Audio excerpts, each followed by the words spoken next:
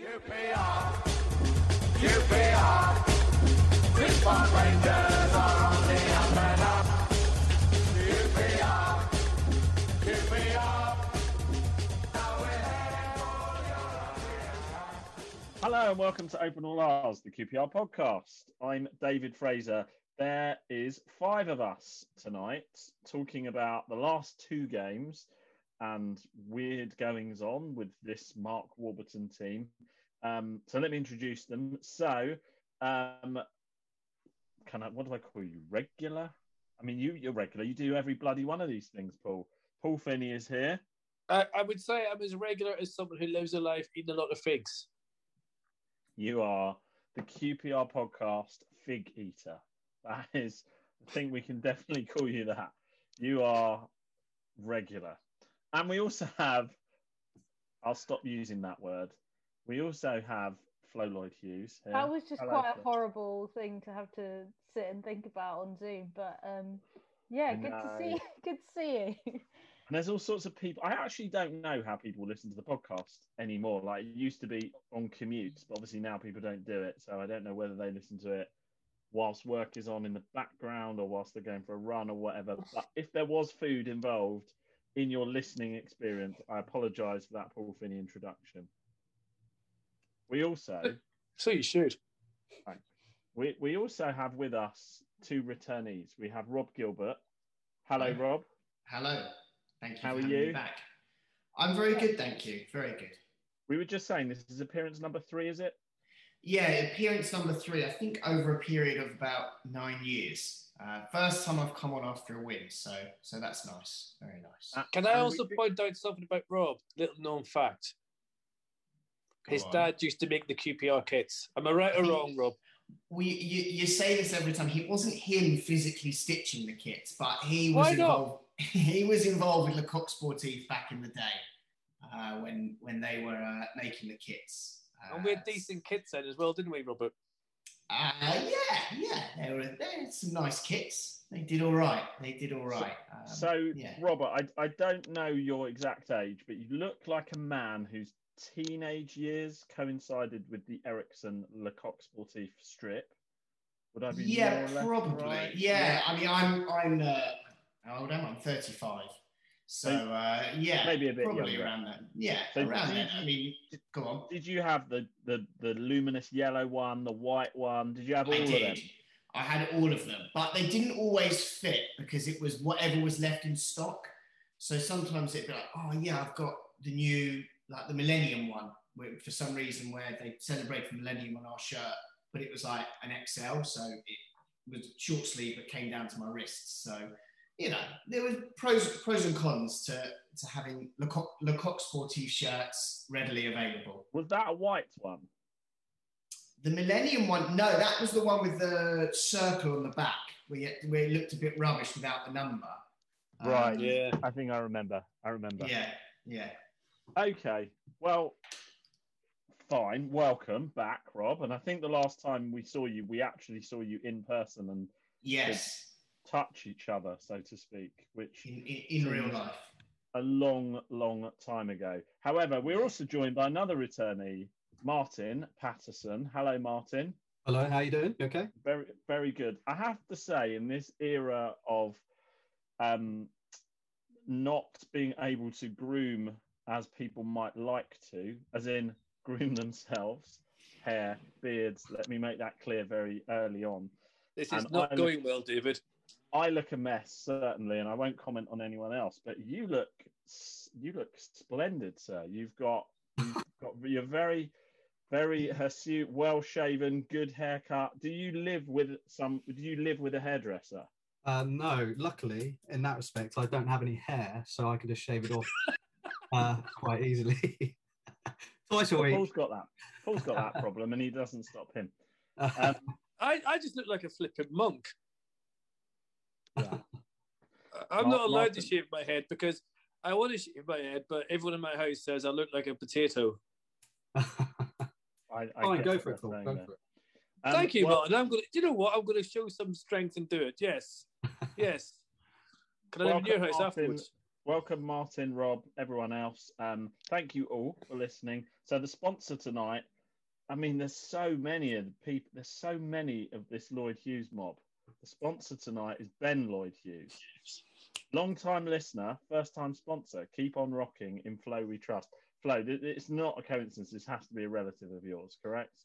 Yeah, it is one of my. So I've got 5 brothers, 2 half brothers who are a bit younger than me. They're in their teens and have had a. I mean, I tell you, it's a sign of the times that one of them had a Joey Barton orange third kit shirt. So I'll say that sums up their generation of fandom. And then the older ones are on the kind of in their 30s and they grew up in the kind of Les era. And then there's 2 of us in the middle who grew up in kind of the Jamie Curitan era, maybe I'll call it. And Ben is what? Ben's in the Les Ferdinand era. So he had one of those Millennium shirts you were talking about, Rob. I'm pretty sure he had one of those. One of the Classic FM ones. All the good times, basically, they got. So you hang on. You got? Did I count 7 either brothers or half brothers? 5 brothers, 2 are half, 3 are 100%. 5. Okay. Which one's? Who's your favourite one? Oh, that's a bit harsh. But I would probably say Theo in America, but they're all going to be listening, and they'll probably would have thought that anyway. So that's I didn't expect you to answer. I know I was just They'll putting you know on the that. spot. They'll know that though, so it's fine. They'll know that. Thank you, Ben. Thank you, Ben, for the sponsorship. And the beers, of which some of us have beers and some don't, is from Paul Bland. Thank you very much to everybody, as usual, for the support for the podcast. Always appreciated. Helps us keep the show on the road. If anyone wants to support us, you can go to the website at qprpod.co.uk. Right, talked for far too long without actually talking about football. So we are less than 24 hours after one of the weirdest games of the season, one of the strangest experiences as a QPR fan. This was Millwall, 2-0 down at half-time. Keep those players on the pitch, then they sort of turn it around. And yes, there are some substitutions, but we then end up winning this game that we showed no prospect of winning before, or certainly at half time. So who wants to start? Flo, were you there? No, I wasn't there actually. They would. Phil Parry was there doing commentary, and I could hear him on the highlights actually because I watched the game on our stream. But then I was having another look at the highlights today, just because you want to relive that madness. And I could hear him for the second goal, like I think, the Johansson goal, and then you could hear him across the whole stadium. So obviously, there's not many people there, and they're not doing the crowd noise anymore, so you really can. So BBC London doing the commentary last night. And it was a weird game, a very weird game. And I think most people had written us off, understandably. I think we all had at half time based on that performance. And I know obviously a few people put some kind of joke bets on to see if we could bring it back, which was pretty amazing. Those ones that you do where there's no hope, but you think it just might be quite fun. And they did it. And it's weird because I have watched Millwall quite a lot in the second half of the season. I've been covering them quite a lot, and I'm covering them again on Saturday. And like Clive said, and many others on Twitter, they are quite different to the Neil Harris side that were more, I guess, stereotypical of the physical Millwall. They are still physical, but they press you a little bit more. They play it on the floor a bit more, and they just try and turn over the ball in good areas in order to attack. And that's exactly what happened with the first goal. Their second goal was a bit more kind of like standard Millwall set piece. But I think there was a bit of an underestimation, if that's a word, or underestimate. Yeah, Wolves underestimated Millwall, I guess is the easiest way to say it. And I was really surprised to see us go 2-0 down that early on, but even more surprised to then see us turn it around. And that Charlie Austin header was ridiculous. The distance of which he headed that ball out, I mean, that is just like so hard to do. I thought it was Lyndon Dykes' best game, to be honest, in a QPR shirt, and I feel sorry for him that he didn't get a goal. And I was also a little bit worried about his reaction at full time compared to everyone else, because he did seem, I know it's obviously hard because it's single camera, so we don't get a great idea of what's going on at full time, but he did seem the only player that wasn't overly ecstatic about it. Like everyone else was celebrating like crazy and high-fiving and hugging, but he was the only one who seemed kind of not as excited. And I imagine he is frustrated, and it's just so visible how low he is on confidence. So I'd like to see him get a goal soon. But yeah, what a weird one. I don't really know how we did it, to be honest. Rob, how did you find it? Yeah, I mean, it was just, everything that Flo said, absolutely true. You're sort of waiting for this raft of changes at half time, and they never came.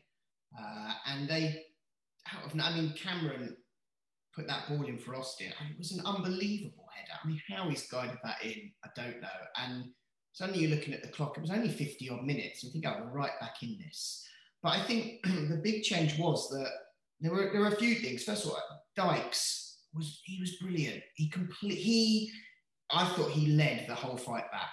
And I know Warburton's mentioned about how he's been a bit down on seeing some criticism on social media, but today it's just sort of positive towards him. And I hope he's got to see it because sort of the fans have said, yeah, this was great. And I just thought he really led the fight back from the front. That, and also Lee Wallace down the left, what a turnaround. That first half he was trying, and the Romeo was really giving him a torrid time. And you're sort of thinking this could be one game too far, which I thought it was for Todd Kane over on the right. You could sort of see physically he was gone. He needs a rest. I think he's played every minute almost in the last few weeks. But Lee Wallace sort of dug in, and he found these extra reserves, stopped Romeo getting forward, and he just provided this overlapping outlet. And it was just, every time we play Millwall at home, it seems to be a bonkers game. We've come back we came back from 2-0 down a few years ago against them. Last season, it was 4-2 or 4-3. You wouldn't sort of have mid-table QPR and mid-table Millwall as this guarantee of goals. But it was, you know what? Sometimes I find in football there's something in the air, like comebacks are sort of in fashion. And Charlton had done it the night before, Connor Washington, they were 2-0 down and they won 3-2. And Derby had come back against Brentford. And I just sort of thought at 2-0, well, maybe it isn't over. And I'm certainly not the most positive. I thought, well, they've come back last night and maybe it is on.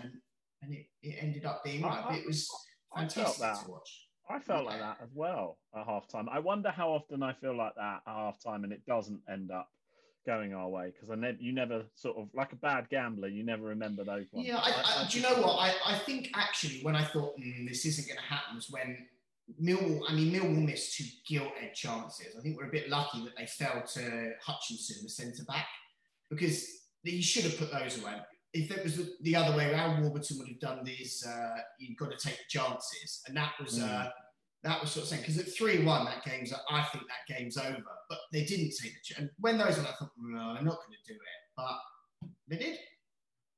I also think, I guess the signs were always there as well. Like we had those chances in the first half early on where we realistically could have been 2-0 up, even before Millwall get their goals. The Dykes long throw tactic is creative, and I'm here for it. And Dickey is a massive threat in the box. So I think that's a good one going forward. So I suppose there were always elements of it there, but you just felt like once they gone 2-0 up, it was going to be such an uphill battle. Just before I go to Martin, Rob, when you said Connor Washington, I just thought there's definitely notes of Connor Washington about you. Have you ever been told this before? No. What I will do is I will find, there is a photo I'll find, and I'll put it in here, and maybe you'll tweet it out. Jack Robinson, when he did a kit launch a few years ago. Oh, yeah, you do definitely like Robinson. Yeah, I see that. So I'm also going to screen grab this because we're talking about kits, and I took some kits down from the loft, and they're literally here. And I found the there it is. That one. There it is. Which doesn't come across on a podcast, but I will take a screen grab or a picture or something like that, whilst Martin gives us his thoughts on the game. Yeah, just echoing what everyone else said, really. I didn't think we had a chance, to be honest. Half time, I thought, change everybody, change as many as you can, 3 subs, and then see how we push on. But yeah, Dykes was a catalyst to it. I also thought Johansson was excellent second half last night. Incredible. Once he gets on the ball, it makes us tick. He reminds me of Forlan, Wilkins sort of thing. I really do like him a lot. And as much as Austin's helped us, I think he's been really important. Really important. He's excellent. I like the way he plays. I like watching him. Some of the balls he plays through, really good, really cute balls around the corner and stuff. We've been crying out for that for a long time, and it makes a real difference, I think. Is he too good for this level? Do you Johansson? No, he's a proper grown-up footballer, isn't he? He couldn't get in. Was he in the Fulham side towards at the end of last season? Was he getting in that side? He went to West Brom last season on loan, and it never really worked for him. And from people, I didn't really watch him at West Brom. For people I spoke to who did, they said he looked really leggy and off the pace, and he just never kind of connected with the side or found rhythm, and then he just didn't get picked. So, and he always felt like he also, once Fulham got promoted, he wasn't good enough to be in that side. So I don't know if basically QPR is his level and he's found his level and this is now perfect. But I think it's good for him to be in a side like ours where he can dominate the pitch. Yeah. Whereas if you're in a West Brom or a Fulham, where they are now, there's other players that might fill that role. Obviously, West Brom aren't in a great situation at the moment, but they had players like that last season, whereas we don't have someone like that. So we were crying out for someone to just take control of the game, bully people, foul people when you need to, be good in possession, be strong on the ball, turn in very difficult situations, because we have no one like that. I mean, Tom Carroll could do that, but he's struggled with his fitness. So, yeah, he's been sensational. Yeah, I didn't have him down as a goal scorer either, but he gets in the box. And he scored 2, and he's missed that one up at Birmingham. So he's got that in his locker as well. He knows when to arrive in the box. He's really good. I'd be shocked if he was here next season. Really good. Paul, I don't know whether you're on some sort of sponsored silence or not, because I don't remember such an extended period of you not talking. But let me ask you, what is this QPR team now? Because they're sort of blowing hot and cold. You don't quite know. You think we're going on a run, then you get Huddersfield, and let's start bringing that game in and talking about it. What are we at the moment? I mean, first of all, it's nice to hear everyone being positive. And we spent a lot of this podcast this season trying to be chirpy and non-negative when it was all going to the wall. And it's nice to hear comebacks. I'd rather talk about a comeback than getting twatted, that's for sure. I think we're just finding our feet. We're finding we didn't have a good summer in the transfer market at all. And if we hadn't brought Austin back, we would probably be in the bottom 4 or 5 now and fighting relegation. And I think the Austin effect has also brought in other players as transit, like Barbet hitting the odd goal now, Dickie's hitting the odd goal. You've got the big Dutch lad coming in, and it looks like he's got a goal threat in him as well. You can see goals from Johansson and everything else. His field has got a strike on him. You can see people are not afraid to have a go now. The encouragement that the other players, the January transfer window has probably been one of our best in the last 7 or 8 years, without a shadow of a doubt. I like all in terms of instant impact, yeah. It has. And Johansson, sometimes, like Lee Cook, teams just work for that player. Do you know what I mean? They come into a team like QPR and it clicks. And it's a weird one because they can look really rough everywhere else. And I think Jordie's one of them players, you read at Hull that they were slagging him, saying this, that. He's come in and he looks class. He's unbelievably a mountain with legs. Is what he is, to be perfectly honest with you. And there's no one going to stop him if he's going in the far post or middle of the net for a header. And he's got it in him, and I like it. And it's different. And the long throw, as Flo said, from Dykes. Let's try these things, because let's face it, we're not going to make the playoffs. I know I joke about it, but we're probably not. But we're building for next season. If we can keep Johansson, Field, Austin, and then you kind of swap in Kane with Albert around a wee bit, because Albert's not going to do 90 minutes, and Kane... It's not a bad wee side, that. And Wallace, I don't know what's happened to him. Maybe it just took a wee while to settle in from Scotland. I mean, it's a Celtic thing. It took me 20 years to get to the bar. So at the end of the day, it's good to see that the players are turning it around. But I do think it's because they're being led from the front, which is what we've lacked for so long. And Johansson, you've got three captains. You've got Jordi, you've got Charlie, and you've got Johansson. That's 3 captains. We didn't have one before. That was the problem. So I'm putting it down to good leadership, good comradeship. Because and I get what Flo said, by the way, about Dykes, but I think he was on his arse last night, and I think he was knackered. And a good point, Flo, about the disappointment. But at least he's not hiding. Do you know what I mean? He's not. I hope it. I mean, he worked so hard. He was everywhere, and he played a massive part in Johansson's goal as well. If he hadn't have played that pass in, I think it was to Wallace, who then plays the ball across, then we wouldn't have had that goal. So I hope it was a sign of him being knackered. It just would have been so great to see him cap off that performance with a goal, and how that might change the rest of his season and change potentially his career at QPR, which is what I'm most worried about, because I just don't want him to become one of those like Connor Washington tales of a player, because I think there are signs that he's better than that, and we've seen it for Scotland, we've seen it in pockets for us, so it's like just need to get that. And I think he plays very well with Austin, which I think is a positive. So it's how can we get the most out of him when they're going to be playing together. But going back to Huddersfield, David, can I just say one thing? They hadn't won away since Napoleon thought Russia was a bad idea to invade. And we all knew it was going to happen. It's QPR, for Christ's sake. I mean, beat Man United 4-1 at Old Trafford, get knocked out of the FA Cup by Southampton, who were crap at the time. So that's what we do. But you know what? We're still 29-year-old reference, Paul. It's just thank you. Perfect. But that's what we do. That's cute. I mean, Christ, I've done it all my life. You know, they take you up to the top of the hill and they put you down the other side. So yeah, Huddersfield, they hadn't won. It was always in the cards, but we're going to have that. The championship this season is mental. There's so many strange results, and you know who'd have thought even with the point stocks that Sheffield Wednesday would probably get relegated, and they've been awful and deserve it. But I'm pleased. I hope that it comes good for the big man up front, because he did put his art. But what a transfer window in January, and you know Austin's been amazing, and hopefully we can put a deal together for him and Johansson, because I think they are vital for anything this club wants to do for next season. I want to know where this bar is that apparently you found your way to after 20 years, because I certainly have never seen it, and I've been in a pub with you many a time. Can I just check on This is not true. This is not true, because I definitely brought you an orange juice once when you weren't drinking. I was straight up there. Orange juice, 75 pence. He's having that. An orange juice doesn't sound like me. Anyway, I want to check on the Paul Finney promotion playoff-ometer and where you are on it this week. If it was based on QPR players, I would say I'm a little bit. It's a bit John Byrne, you know. It could, but sometimes it might not be, and we've just got to see what happens in the day.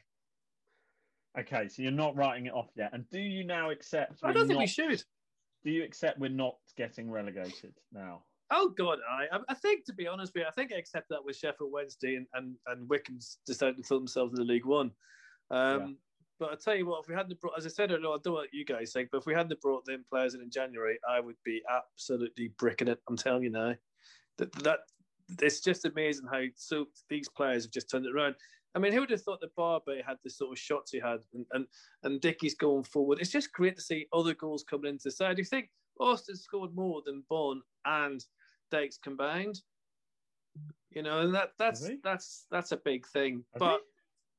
I think so. Yeah, he scored 5. Definitely from open play. He has definitely. Yeah. Sorry, from open play. I mean, Dykes. But you know what? Maybe it'll happen. Maybe it'll happen. Well, I was going to ask about Dykes, and I was going to ask Martin what he thinks, because I agree with you all that he had a really good game last night. But a striker without goals doesn't, you can't go on like that, can you? So do we just keep going? And you can see in his face, you can see it's, like you said at the end of the game, Flo, it's kind of dominating everything for him. And even when Charlie Austin came on here, it was probably 6 weeks ago now, and he said it was kind of getting to Lyndon Dykes then and Macaulay Bonne at the same time.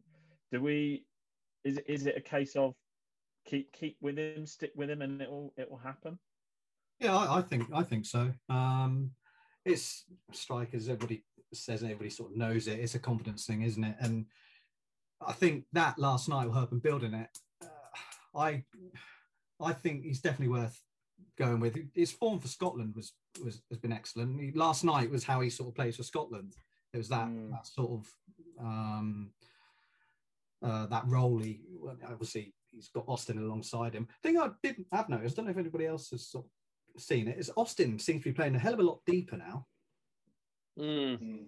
Definitely. Yeah, I don't know.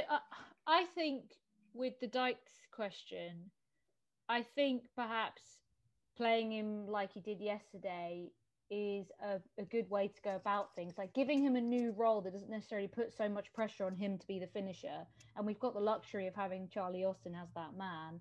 I think the benefit of playing Austin deeper is his endurance obviously isn't quite at the level of Dykes, and I think playing him deeper means you save him. And I think he's played, I mean, I haven't looked at it, but I'm pretty sure he's played much more in terms of length of the game in the last few matches than he has when he first came back.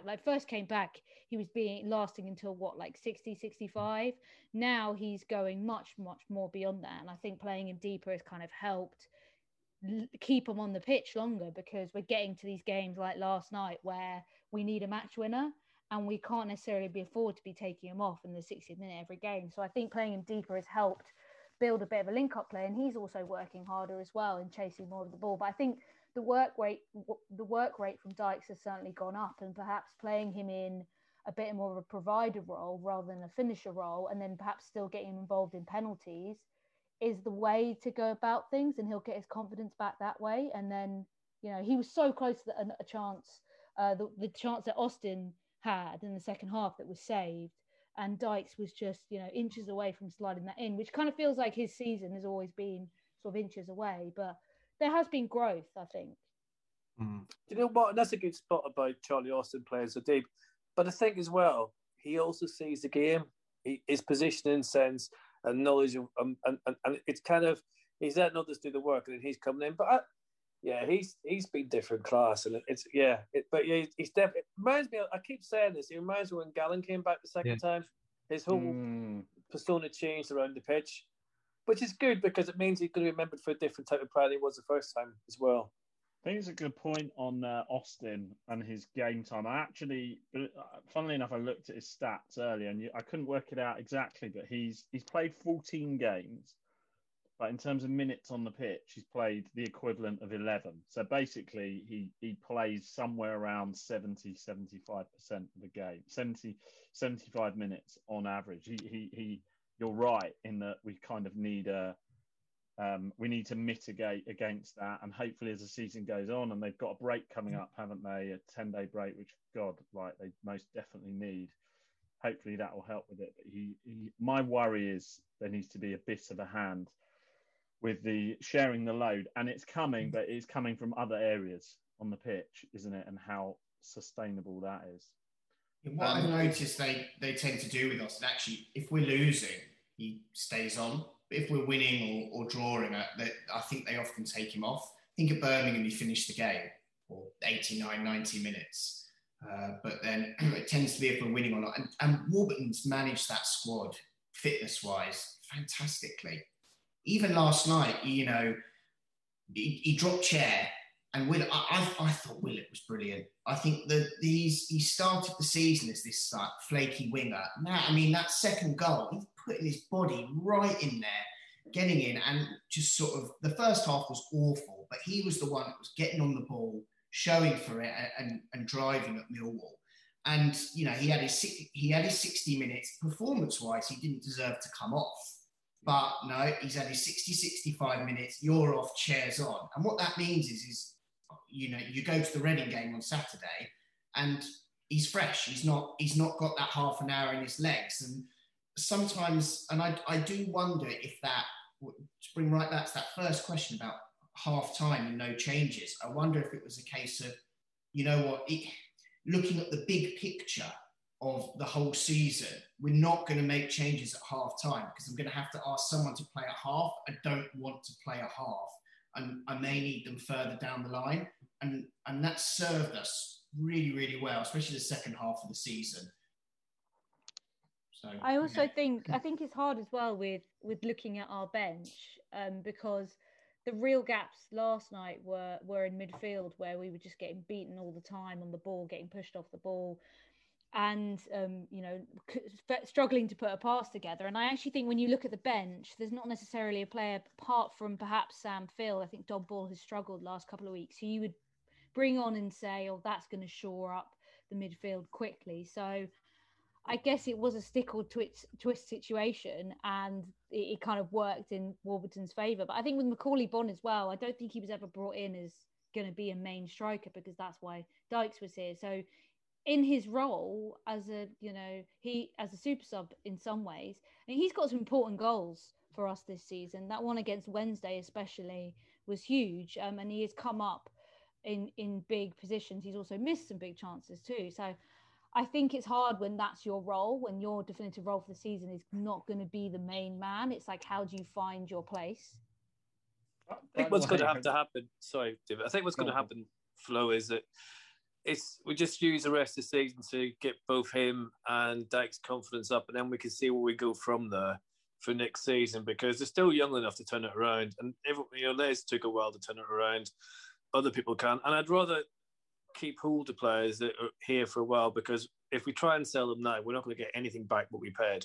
So it's in our interest that they come good, and I just hope they do. Do you know what? I'm not one for writing players off. I mean, Todd Kane's shut me right up this season. I thought he was dreadful.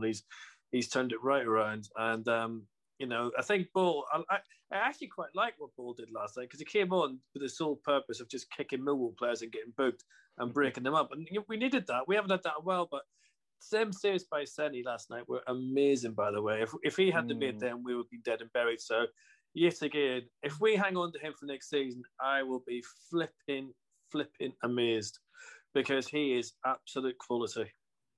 By the way, have you seen who? I mean, this is nothing to do with anything really, but have you seen who Livingston replaced Lyndon Dykes with? Go on. Do you know the answer to this? No. He's got 5 goals for them. He's got as many goals for them as Lyndon Dykes has currently in this campaign. Is Emmanuel Thomas, isn't it? J. Emmanuel Thomas. Oh, Jet. Yeah, I did see that. Oh, Jet. Oh, okay. Anyway. Well, maybe he's changed his personality. Life has a funny way of coming full circle, doesn't it? Yeah, something like that. Right, before ours ends, I want to ask if we are not going down and probably not going up, which I think, so yes, we could still go up, but I suspect that will all be kind of settled in the next 2 weeks, because if we drop points in the next 2 or 3 games, it's probably going to be too much of an arse. So if we're not doing either, what do we want for the rest of the season? Not just, don't give me we want to improve, we want to pick up points. Who do you want to see more of? Who should we be giving chances to? How should we be playing? And what should we be doing to give us the best chance for next year? I'll be quite quick.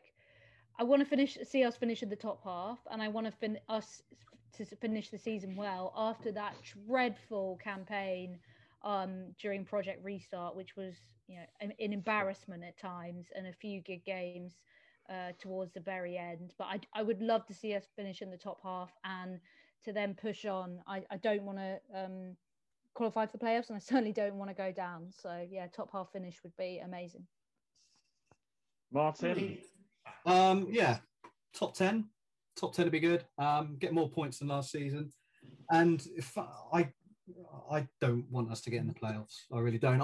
At the moment, I mean, this sounds weird, but I don't mind us losing at the moment as much as I was. It sounds weird, I know, but my point is basically that we're not going on 6-game losing runs like we had been, or 6 games without a win. We're bouncing back pretty quickly, and it's good for us. And you learn more when you lose, and they're bouncing Why back. don't you want us to get in the playoffs? It is a remote possibility, but why don't you want it? Because I don't think we're ready, and Yeah, I completely agree with Martin. It just feels like a terrible idea. Imagine it feels of terrible. Of course it's a terrible idea, but it's football. Imagine if we went up though, and we'd have a summer frantically, because we're QPR, and it will happen. We'll buy players that aren't good enough, and we'll panic and we'll go up. But it'd be good because, like Paul was saying, we want Bonne and Dykes to work, because otherwise they're going to be expensive flops again that are And if they, they need another season in the Championship, and they can come good, I think I'd be happy with the strike force we got next season. Austin and those two, I think that'd be okay. I think they'd learn from Austin, and I think they already have. But yeah. Do you know what I'm happy to do? I'm happy to qualify for the playoffs, not go up, and if we get Brentford in the playoffs, absolutely muller their players so they go to Wembley with 2 fit players. I'll take that all day long because we need the money to build for next season, and it'll be something to look forward to. But the Premiership, if we did fluke it, I'd give our place to somebody else. We don't deserve the Premiership. The Premiership doesn't deserve us. It just makes us buy stupid things. Rob, I think you were going to talk and got interrupted maybe 4 times. So, sorry, Rob. Sorry, mate. It's all right, Paul. I think, do you know what? I think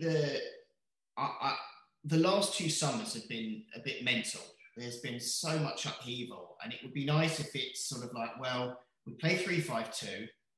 This is how we're going to play next season. I think most of the players are going to be there next season. Assume even if 2-3 of the loanees stay as opposed to all of them. Dieng, I don't think he'll go. Don't think Dickie will go. So if it's sort of, I'd like to see some forward planning. I'd like for one game later in the season for the 2 behind Austin to be, I'd like to see George Thomas. Don't know what he does. I think he's an attacking midfielder. Can he play wing back? I'd just like to see some building blocks put in place for next season so that when we get to August, it's not, we know the back 3, Dickie, Device and Barbe, well, they've all played together last season. Chair and Willock know how to play off of Austin, and it's just a seamless transition into next season. That's what I'd like to very see. similar to what, I was going to sort of back that up, really. I think now is the time. It's almost the off the pitch bits in some way. Yeah. Like, why should we wait now for Austin to try and time down for next season? Can we? I think with Austin as well, I sort of see the only way that we'll keep him is to, maybe not the best comparison with the things he said, but how Troy Deeney is, Watford is Troy Deeney's club. I think you sort of need to sell that to Austin of, come to, play for QPR, be the club captain. He's got his podcast that he does, I think, and he does his racing and he's on TalkSport, and you can do all that, but you're our club captain. And, if you want to do that, we can only pay you this, but no one else is going to love you like us. And I think we need to throw everything at him. And I wasn't, it was amazing when he came back. I didn't think it would work as well as well. Now I would make him club captain for next season and just say, you got 2 years, lead this project, be the club captain for 2 years. I agree. I agree. I agree. I think let's keep it all together for next season. If we have a season of not upheaval, there's something, you talked about something in the air. There's something in the air that next season could be Chair's season. Not that he's having a terrible time, because he's our top scorer. And I think we had the discussion a few weeks ago. He sets up a lot more opportunities than the stats give him credit for. And the stats don't do the chance before the chance, the assist before the assist. And I think if they did, they would probably recognise him a lot more than they do. There's something in the air that he could have a sort of Eze type season next year, and if we can make that happen, and Austin and the back 3, as you say, and maybe the goalie. But I think there's nothing wrong with keeping this squad for next season if we have it within the budget. And I think Robert's right. I think you can sell QPR to Charlie because it works. He's been away for a few years. He's played Premiership football. QPR is ideal for him. He can crack on with everything else, and he can be a good hero. Why not? It suits everyone. And if we can keep this, I could know. But the thing is, David, it's just like we're talking about the players that suit clubs, and I think he gets it. We get him. It's fine. And if we can be within the budgets, I wouldn't mind keeping it the way it is. But shall I be the realist and say that? No, because it ruins things. If we can pay him £1.5 million a year, and someone comes along and says they can pay him £2.5 million a year, are you really staying? The only thing I will say, last week on the podcast, Rob Dickie alluded to the fact that he has made a hell of a lot of money. He pointed out that Austin has made a lot of money from I think location is a big pull, I think. I mean, when you look at the number of London clubs where Austin could realistically go. Like you said, Rob, like Watford already have their Austin. There's a lot of Premier League clubs from London, and they don't need Austin. Probably wouldn't be looking to get him. With the clubs in the Championship, and then you'd only be looking to League One. So realistically, this move works for him because he's got all these media opportunities. That is a massive priority for him, and it's a big part of the reason he's down south again. That this it is a perfect match really for him to be able to do this, and I think the club have also been pretty generous by saying to him, go and do whatever you want. You can go on the radio and do that kind of stuff, and he's killing it on that front. So I think that will be a big pull, and I just hope that money wise, if he's made it, then hopefully they can meet in the middle somewhere, because I think the club are being very strict now with pay, so I don't think they'd even dream of meeting on what he is on now, really. I just think he will be a free transfer though, won't he? Yeah, I think he will be, so they could pay him a transfer fee. Well, sorry, go on, Paul. And also he's got the best florist in London as well. I was waiting for that. Let's hope if we finish up this part of the discussion, let's hope in the style of Charlie Austin that he ends up saying, "Would I like to stay at QPR? Yeah, sure, I would." That's quite good. That. Thank you. Very good. He's the best asking a question and then answering it himself merchant I've ever seen, and I love it. And as you say, he was very good as well. Actually, Talksport did a documentary about dementia in football, and Charlie was one of the guests on that, and it's a really good listen. I would really recommend people listen to that, and he talks really honestly about how worried he is about it and his experiences playing football. There's Gary Lineker on it. It's a good listen. I think it's only an hour, so yeah, do check it out. That was brilliant, Flo. Good show.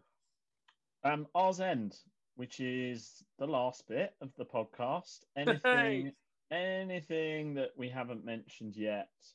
Whilst you think, I'll say mine, which is Warburton made some comments this week, which managers do around sort of, what do you call it, dampening down any sort of major ambitions or overexcitement about next season. And he basically said, don't expect us to be challenging for the playoffs. Don't expect us to be challenging for promotion. I think he said his argument was that it sort of comes down to budgets, and we're in the bottom quarter and like the bottom 25% in the Championship as far as budgets go, and there will be teams coming down that are very strong. They basically don't expect too much next season. And I found it a bit disappointing. I understand there's a balance to be had, and you don't want to be kind of promising the moon on a stick to the fans, but at the same time, come on, like that's what you coach. Like, let's give it a go. Let's at least show some ambition. His pragmatism, which I've said before, frustrates me. It comes out the whole time. It comes out in the selections, in the substitutions, in the game management of taking the players off. And I would just say a bit less pragmatism all the time, Mark, and a little bit more push the boat out ambition. You want him to let loose, don't you? You want to. I don't want him let to his be hair such down. a City trader about it. I want him to be a bit less of a City trader sometimes and a bit more of a dreamer sometimes. Estate agent. Yeah. Estate agent. Yeah. Yeah. A wide boy estate agent. Yeah. Less tone down take the pragmatism down to 8 from 10, please. I've got my R's End, which I suppose the TalkSport dementia documentary is a good one. So that's sort of, I've got two R's Ends in the style of Finney. But my second R's End, I think it's good to see us second in a table. And that is in the Race Europe table, with which the QPR and the Community Trust team are second behind West Ham for the amount of distance they've covered, led by James D, who I don't even know James's full name, but he's very active in the QPR Community Trust. He does loads for Tiger Feet, and I've never seen a man be able to run so much. I'm very envious. But Jim Stowe, there you go. He is great at motivating other people to get active as well, because I've had back and forth on Twitter loads when he's basically running a marathon and I'm struggling to get out of bed for a 5K. So, yeah, they are second behind West Ham. They're above Crystal Palace, Spurs, Leyton Orient, Millwall, all the other. They're well above Chelsea, you'll be happy to hear, Finney. So, yeah, good on those guys for covering all those miles and raising money for the QPR Community Trust. Brilliant. Rob. I'll go. Yeah, so I've got a charity plug, if that's all right. But it is QPR related. The founders all QPR. The charity is Grief Encounter. And on Sunday, they're doing something called the Forget Me Not Walk. Now, I'm sure everyone can work out, obviously, the last year has been really hard for charities to raise money because you can't do these big events anymore. So what they're doing is on Sunday, the 21st of March, they're asking everyone to walk in memory of a loved one and raise funds for bereaved children and young people and their families across the UK. And that's what Grief Encounter does. They support grieving children and bereaved children and young people in the UK. So this year especially, their work's really, really important. So if you just go on Google, type in Grief Encounter and Forget Me Not Walk, all the information will come up. Basically, go out for a walk with your household, your bubble, take your dog as well. And you want to try and involve the number 26 because £26 pretty much pays for a consultation with one of their therapists with a bereaved child. So if there's 10 of you, do 2.6 miles because that's 26 miles. And I think by the time this goes out, registration will have finished because it's £26 to register. So you can set up a Just Giving page as well. Try and raise £26. And if you want to raise even more than that, then that would be fantastic because the more money you raise, it's all going to... The charity does amazing work. I know they were heavily involved with Grenfell after that tragedy. So, yeah, it's Sunday, put on your walking boots and go out for a Forget Me Not Walk to try and raise some money for a really good cause. Amen. Thank you, Paul. Very good. Very good. Thank you for that. And Martin? Yeah, mine, it's probably mentioned before quite a lot probably, but I think it's worth repeating. It's just how we are on social media towards players. I've been guilty of it. I think Bon got a lot of stick before Christmas and stuff, how he was playing and stuff, and you know, it goes to any player, doesn't it? But Bon was getting stick, and you know, it's easy for me to sit there and be disappointed with him and like a bad comment on him without knowing what's going on in his life, you know. And he did what he did. He scored against Luton, wasn't it? He came on and scored, and he took his shirt off and sort of revealed he's grieving over his sister. And I think we all need to sort of be a bit more nicer, I think. They're human, aren't they, really? And I don't think we realise that they've got issues and stuff as well. So I think, yeah, just to be have a little think before you criticise and I mean, you can criticise. That's the game, isn't it? Everybody criticises. You watch Match of the Day or Sky or whatever. And, is it the boundaries, Martin? Is that what we're saying? The boundaries for criticism. I agree.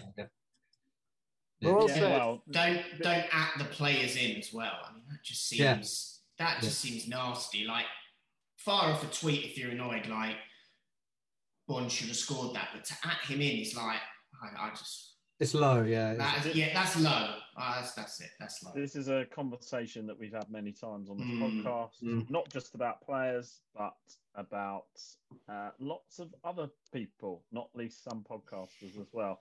I agree with you. The one thing I would add to that is there needs to be a bit of community policing around it. So if somebody is slagging off somebody is slagging off Macaulay Bonne on Twitter, we need other fans to say to them, that's out of order. Delete that. Don't do that. Don't allow that. Yeah. I think the thing is, sorry, Flo, I'm going to have to mention you. I do apologise. You know, I don't agree with Flo sometimes. I don't agree with David. I don't even agree with me, you know. And it's nice to be told that we're crap. I don't care. Or we're talking shite. Feck it. Have it all day. But to email family members, I got emailed to sack myself. It's the most ridiculous email I've ever had in my life. Liz showed it to me because someone wants you sacked. All right. Well, for these hours at this pay, no one's going to do it, so I'll have to stay. It goes way too personal, and solidarity to Flo, who's took a lot of shite, and I'm so sorry, Flo, because you don't deserve it. You're entitled to your opinion. You said something, we're all been wrong. Hold your hands up if you've never been wrong. You know what I mean? Just be real about it. Call me a twat, call me whatever you want, I don't mind. But the hound people, it isn't cool. Not good. And I've had my phone number put on Twitter. I've had emails, I've had voicemails. I don't care. I'm thick-skinned. I'm not bothered. But some people might not be as easygoing as I am. So just don't be a bastard. Be critical, but don't be an arsehole. Do you think Does you're that make sense? easygoing? Do you think you're easygoing? What? Do you think you're easygoing? That's what I just got from what you said. Not to the slightest, but I got caught up in the moment. Was that your? I know the answer to this. Was that your R's end? My R's Right. end, right? I'm starting now. First of all, the report that came out with the FA yesterday on child abuse. Why no one in the FA has not resigned over this, and it's disgusting, and I'm appalled, and it's heartbreaking to hear the stories of kids that got abused by the Barry Brennans and that. This world is horrible, horrible, horrible, and the FA and the Football League and everyone, hold your frigging head in shame. This is on your watch. Shouldn't have happened. Those kids were ignored for way too long, and you don't get away with stuff in small clubs where people know one. Sorry, but you don't. And hopefully people can learn from this. And let's protect our kids at every sporting angle, be it gymnasts, be it footballers, be it everything. Keep them safe. They're precious. My other point was quite self-indulgent on Charlie Austin again. My nephew, well, my ex-brother-in-law died last week. And yeah, it was horrible for my nephew. But Charlie Austin, someone reached out to Charlie Austin and he sent a message, nothing to do with me or anyone on this podcast or anyone. And it was a really beautiful message that he sent him. So thank you, Charlie. You didn't need to do that. And it's much appreciated by my family and by the wee man himself. And yeah, that was a class thing to do. Thank you. And that's my R's end. Quite short for me. Thank you, Paul. I'm sorry about the family's loss there, but it sounds like Charlie gave him some comfort. So he did indeed, mate. It was much appreciated. All that remains is prediction. Only one game, and then they've got a break, and we've got a break, and there isn't a million football matches in this season and non-stop. We have Reading on Saturday. How do we think that's going to go? Can I ask Flo a question, or one of you lot, Robert or whatever? Who actually wore the... Because we can have this conversation. Reading fans will not be listening to this, so it's cool. Who wore the hoops first, us or them, do you reckon? Because we call them fake hoops, but I think they also rarely have a full hoop, don't they? Like, I know in our recent designs we have gone less full hoop on the shirt because I was hoping they didn't notice that. When we had Nike and stuff, but I'm pretty sure Reading have had very few editions of their shirt, apart from like obviously back in the day where shirts were much more simplified. When it has been all the way around, they often do have like a white blob on the back, so that's why I think that's why they're fake hoops. Yeah. But it's not about who had them first. It's who does them best and who David, who respects the hoops. Because I got involved in a big argument with a Reading fan, and he said that we won them since 1873 or something. And I was like, fuck, he's got me. Because I know we were formed in 1886, and we didn't wear them after that. So I'm like, but now I've got good one. I'm going to say that we've always had the best hoops, and if you ever see a hoop shirt, you always think of QPR. You never think of Reading. You don't even think of Celtic. I'll give my prediction. Did you do a prediction? Did Paul do a prediction? I don't know, so that's why I just thought I'd give mine if he's just going to go on about shirts for 10 minutes. Flo, I'm hurt. Say your score. Have you got to say the score? Yes, we'll win. I think we'll win 2-1. Austin and the big Dutchman again. Stick your money on it, and Reading will get an OG. It'll be one of them bad goals. Flo.